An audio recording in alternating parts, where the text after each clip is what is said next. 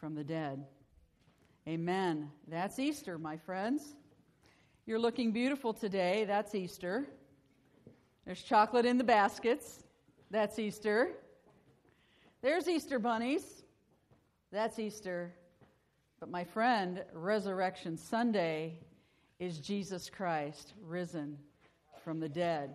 Hallelujah. Hallelujah. Take your Bibles this morning and turn to Matthew chapter 28. Matthew chapter 28.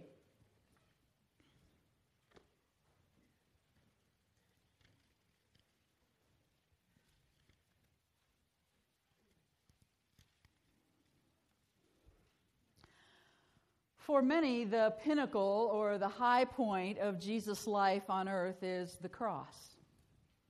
We have the cross depicted here behind me this morning. The cross is the place of public ridicule, where Jesus was humiliated, where there was much pain, suffering, and then the final death of Jesus Christ. The cross reminds us of a great price. Jesus gave his all. He gave his all physically. He gave it all emotionally. He gave it all psychologically. And he gave it all mentally. That was the price that had to be paid. And Jesus indeed paid that price. The cross reminds us of that price. And we're really glad today for the cross. For that's the way our sins, as we've heard this morning, have been taken or washed away. It's the cross. Yet, my friends, today, if Jesus Christ only died and was buried, then he would be like other proclaimed saviors, like Buddha, born in Negal in 6 BC and died in India in 300 BC. And today, his tomb holds his remains. Like L. Ron Hubbard, the founder of Scientology, cremated and his ashes scattered in the Pacific Ocean. Today, my friends, his ashes remain in the Pacific Ocean. Or Joseph Smith, the founder of Mormonism, died and buried in Nauvoo, Illinois in 1844 in a public cemetery. And today, the tomb holds his remains. Or Muhammad, the founder of Islam, buried in the Mosque of the Prophet in Medina, Saudi Arabia. Today, the tomb holds his remains. And like these, Jesus could not be the Savior of the world if the cross was the end. Yet, Paul says, if Christ is not risen, then our preaching is empty, and your faith is also empty. But Jesus, founder of Christianity, died by crucifixion and was buried in the tomb of Joseph of Arimathea, near 34 to 36 AD. And today, his tomb is empty. Amen. Is empty. How is it today that we know that Jesus Christ is risen from the dead? How do we know that? Let's read Matthew 28, verses 1 through 8. Now, after the Sabbath, as the first day of the week began to dawn, Mary Magdalene and the other Mary came to see the tomb. And behold, there was a great earthquake, for an angel of the Lord descended from heaven and came and rolled back the stone from the door and sat on it. His countenance was like lightning, and his clothing as white as snow. And the guards shook for fear of him and became like dead men. But the angel answered and said to the women, "Do not be afraid, for I know that you seek Jesus, who was crucified. He is not here, for he is risen, as he said. Come, See the place where the Lord lay, and go quickly and tell his disciples that he is risen from the dead, and indeed he is going before you into Galilee. There you will see him. Behold, I have told you." So they went out quickly from the tomb with fear and great joy, and ran to bring his disciples word. How is it that we know that Jesus Christ indeed was risen from the dead? First of all, there were no soldiers there. As the women approached the tomb on that early morning hour, something was missing.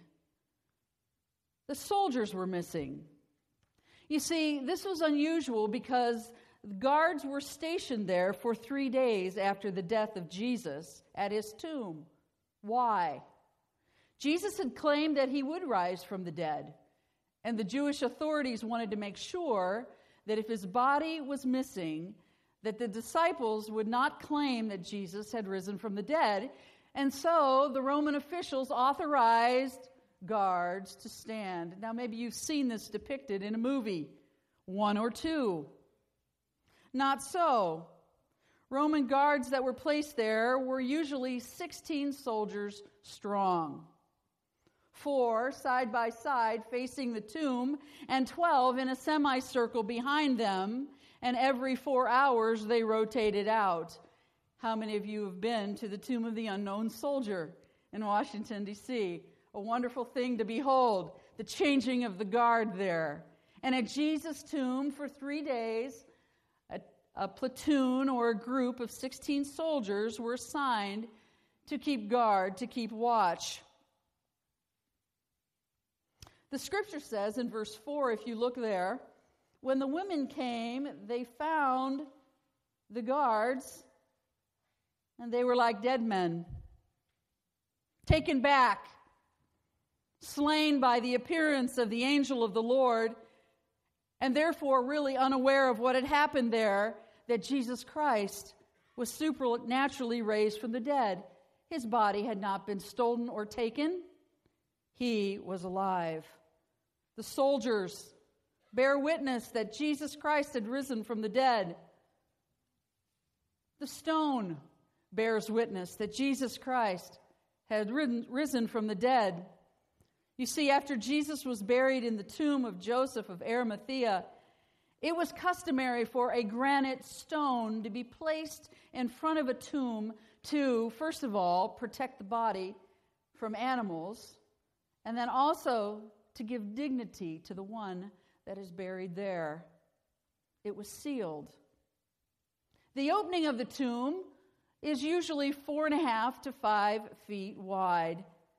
So a granite stone that would be rolled into that place to seal the tomb would probably be 1.5 to 2 tons, taking about 20 men to move it. In John's account of the resurrection, he says that the stone was not rolled away, but that the stone was taken away, which means to pick something up and to carry it away. Jesus Christ, my friend, was supernaturally resurrected from the dead. I mentioned that verse in our prayer time, that the same power that was God's power that raised up Jesus from the dead. You see, Jesus did not rise on his own. It was the power of God in the tomb that morning that raised Jesus to life. The stone tells of Jesus' resurrection. The body also tells of Jesus' resurrection. Turn over with me, if you will, to John chapter 20. The body of Jesus tells us of his resurrection in John chapter 20, verses 5 through 7.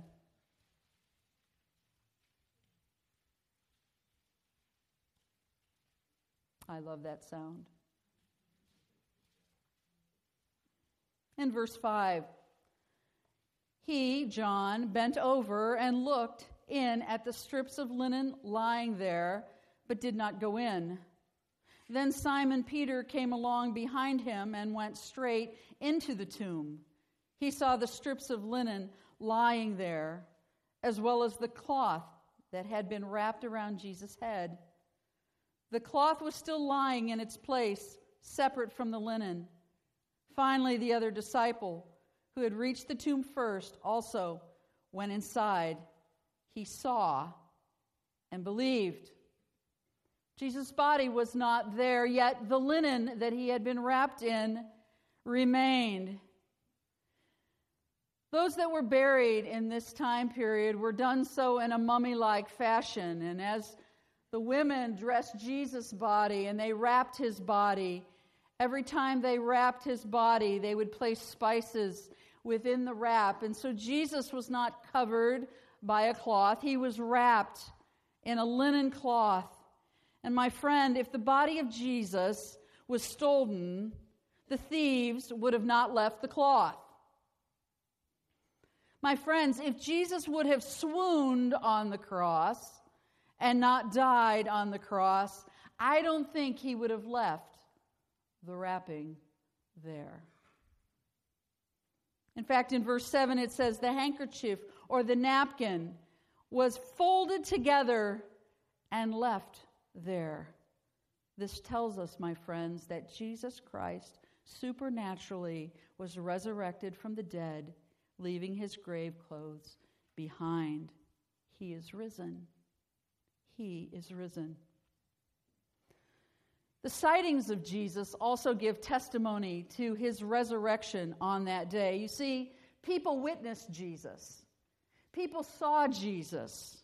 People ate with Jesus. People spoke with Jesus, and Jesus spoke with them.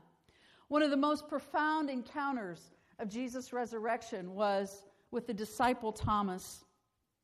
After Thomas had heard that Jesus had risen from the dead from the other disciples, he says, "Unless I see this with my eyes, and I see his hands, and I see the print of the nail there, and I'm able to put my hand in his side, I won't believe." This is fascinating because John records that in 8 days Jesus comes to where Thomas is and he says some words. And now we don't know from the text whether the disciples informed Jesus of what Thomas said or not. But nevertheless, Jesus says, "Thomas, come. Reach your finger in here and look at my hands, and reach your hand here and put your hand in my side." And so Thomas, by faith, reaches out and he says, "My Lord, my God," as he touches the wounds of Jesus. Jesus was resurrected from the dead. People saw it. People witnessed it. Thomas touched him with his own hands. In fact, the Apostle Paul in 1 Corinthians 15 says that over 500 people saw Jesus at the same time. You know, some skeptics have said, some atheists have said that it was probably the fact that the disciples were so distraught that they had what's called grief hallucination. They wanted so badly for the cross not to be so. They wanted so badly for the tomb not to be so. They wanted so badly to have Jesus back with them. And they were grieving so deeply for what had taken place that their imagination took them to a visualization of Jesus.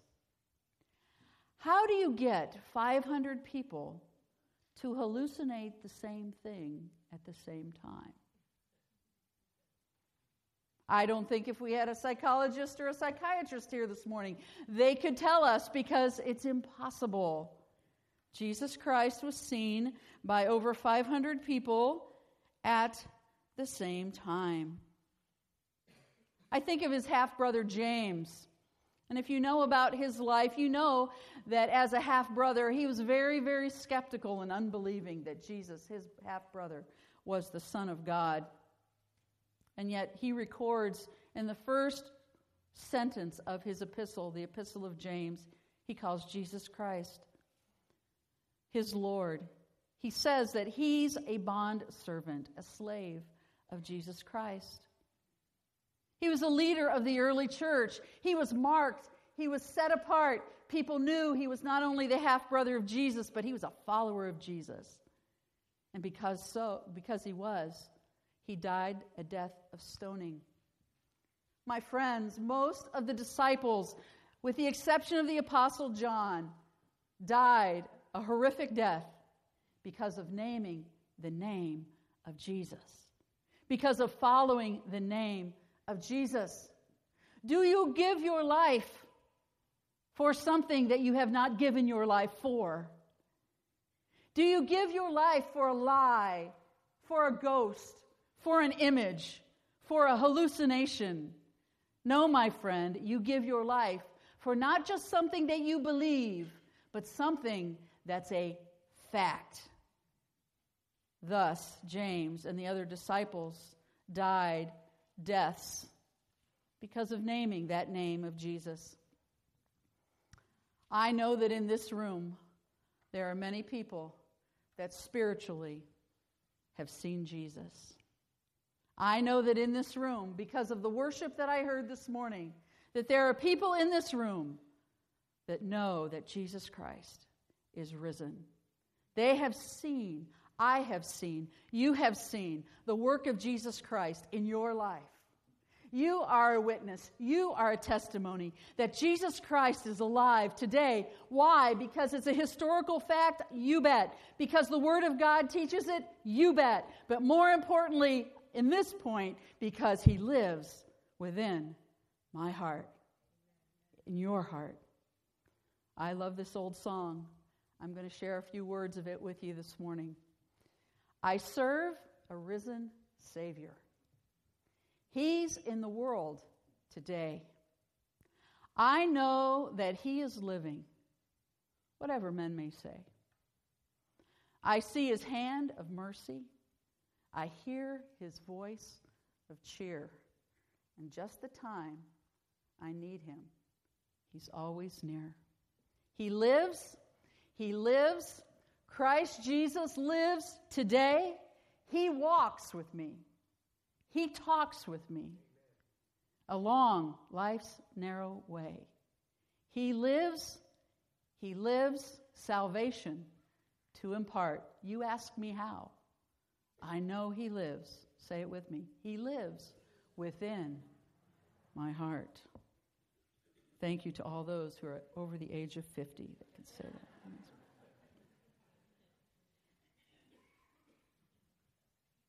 So what does this mean to you and me today? What impact should the resurrection have on us today? Something that happened so long ago, so far away. For some in our world today, so removed. It's just in the distant by and by. Let me just tell you this morning, the resurrection can have power in your life today. Because, first of all, the resurrection erases your past. The resurrection of Jesus Christ affects your past because of what Jesus did on the cross. The blood that was spilled, the suffering He endured, the brutality, the mockery, the thorns, the spear, the nails. Because of what Jesus did on the cross, the blood that He shed, the resurrection can affect your past. It can wipe it out. Wipe it clean. Cleanse it from you. Eradicate and take your sin in fact, as far away, the Scripture says, as the east is from the west, so has the Lord removed your sins, your transgressions from you. What effect does the resurrection have in your life today? It can have a lot of effect. What can wash away sin? Good works? Being a better person? Getting educated? Making a lot of money? What can wash away our sin? Nothing but the blood of Jesus. How are you going to deal with your past? What's gone on in your past? The failures and sins of your past. I recommend to you today the only answer, the cross and the resurrection of Jesus Christ. It deals with our past. The resurrection also not only affects our past or erases our past, but it affects our present. As a follower of Jesus Christ, you have life. Life eternally, but abundant life now. The resurrection power of Jesus Christ provides power for living this life in His energy, in His strength, in His wisdom, in His discernment, with His help. We don't live, my friends, as believers alone. The Spirit of God lives within us, and the power of the resurrected Jesus lives within us, and He lives His life through us. Are you allowing the resurrected Christ's presence to affect your life now? And finally, what does the resurrection mean to us today? It secures and establishes our future. What does the future hold for you? Before the grave and after the grave, do you know? Do you know when you draw your last breath what your future holds? The Scripture says we have an appointment we're going to have to keep. And it's an appointment with the last breath that we take on this earth. And we don't know when that appointment is. I don't know when my appointment is, and you don't know when your appointment is. We cannot know the day of the appointment, but we can be ready for the appointment. The resurrection of Jesus Christ, because He overcame the grave, so do you. Because He overcame the grave, so do I. The grave no longer holds a permanent resting place for the believer. The grave is only a transitional place. Let me say as an encouragement to those of you that have laid to rest someone that you love deeply, that is in Christ, they are only temporarily there. Death is only a doorway into the presence of God eternally. The grave that Jesus came out of that day establishes our future. His resurrection power can cause us to be ready for what this future holds for us. The resurrection. Historical fact? Yes. Spiritual fact? That's up to you, my friend. For Jesus has told us that to have security for the future means receiving Him and His personal gift to us. His cross, His empty tomb, His life within us. Let's pray.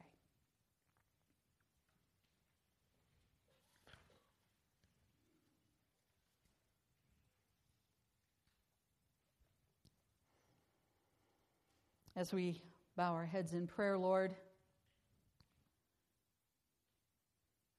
we thank you today, Lord, that you have come from the tomb alive, victorious. You have stamped out death. You have dealt with hell, and you have overcome the grave. We thank you, God, for what you have done in raising your only begotten Son, the Lord Jesus Christ, from the dead. Because He lives, we live also. Praise your name.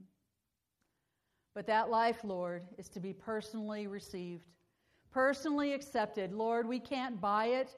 We can't be good enough. We can't come to church enough times. We can't inherit it from our parents. Lord, the personal relationship that you have for us must be taken personally. And Lord, today I pray that in Jesus' name, that you, Lord, would touch the hearts of those this morning who need to personally say, I need Jesus Christ, His death and His resurrection in my life.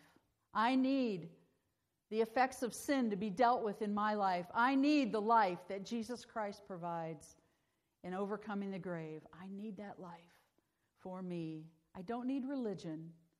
I need life I don't need to be good enough. I need life.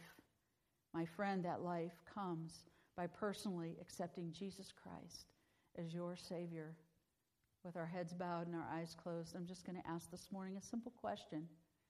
Do you want to receive Jesus Christ as your Savior and Lord this morning? With our heads bowed and our eyes closed. If you would like to do that, if the Holy Spirit is speaking to your heart, tugging at your heart, maybe your heart's beating a little quicker than it normally does, my friend, that's the Lord. By His Spirit, He's talking to you. He's inviting you to come into a relationship with Jesus Christ. And it happens personally. You may say, Pastor Cindy, I want to come into that relationship with Jesus Christ today. If you would like to do that, would you just lift your hand? Just lift your hand. I would like to come in to a relationship with Jesus Christ today on this Easter Sunday, this Resurrection Sunday. I want to know Him. I don't want to just know about Him. I just don't want to read about Him. I just don't want to talk to people who know Him. I want to know Him. I want to accept Him. I want to receive Him. Is there anyone here this morning that would like for this Resurrection Sunday to be the first day of the rest of your life in knowing Jesus?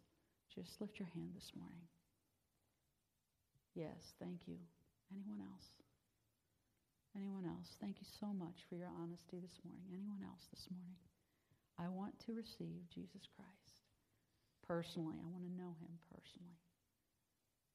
Anyone else this morning?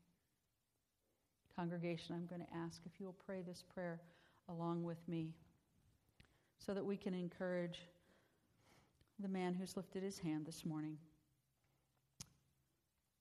Dear Lord, thank you for your resurrection.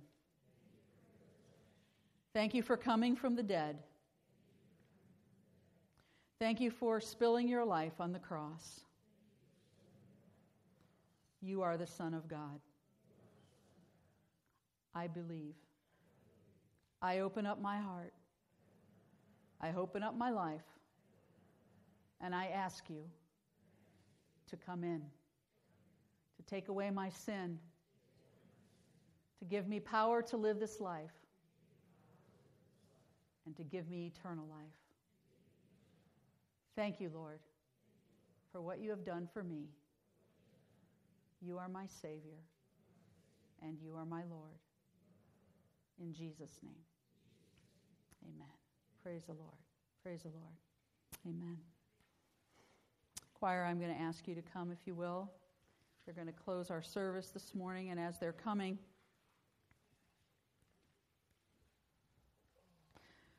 the resurrection of Jesus is not the end of the story. He walked and talked with men. He taught. He ate. He fellowshipped.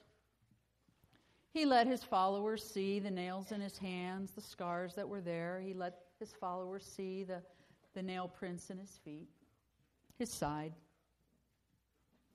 He talked to them about many things, but one day he went to a hillside, and while he was speaking there,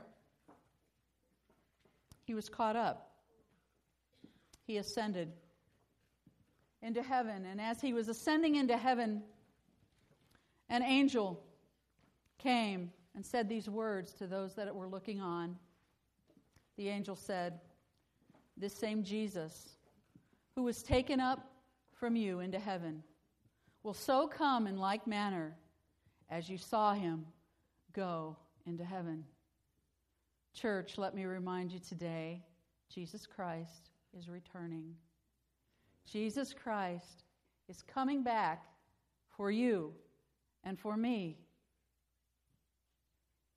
1 Thessalonians 4 tells us these words, "For the Lord himself will descend from heaven with a shout, with the voice of an archangel, and with the trumpet of God. And the dead in Christ will rise first. And then we who are alive and remain shall be caught up together with them in the clouds to meet the Lord in the air. And so shall we be forever with the Lord."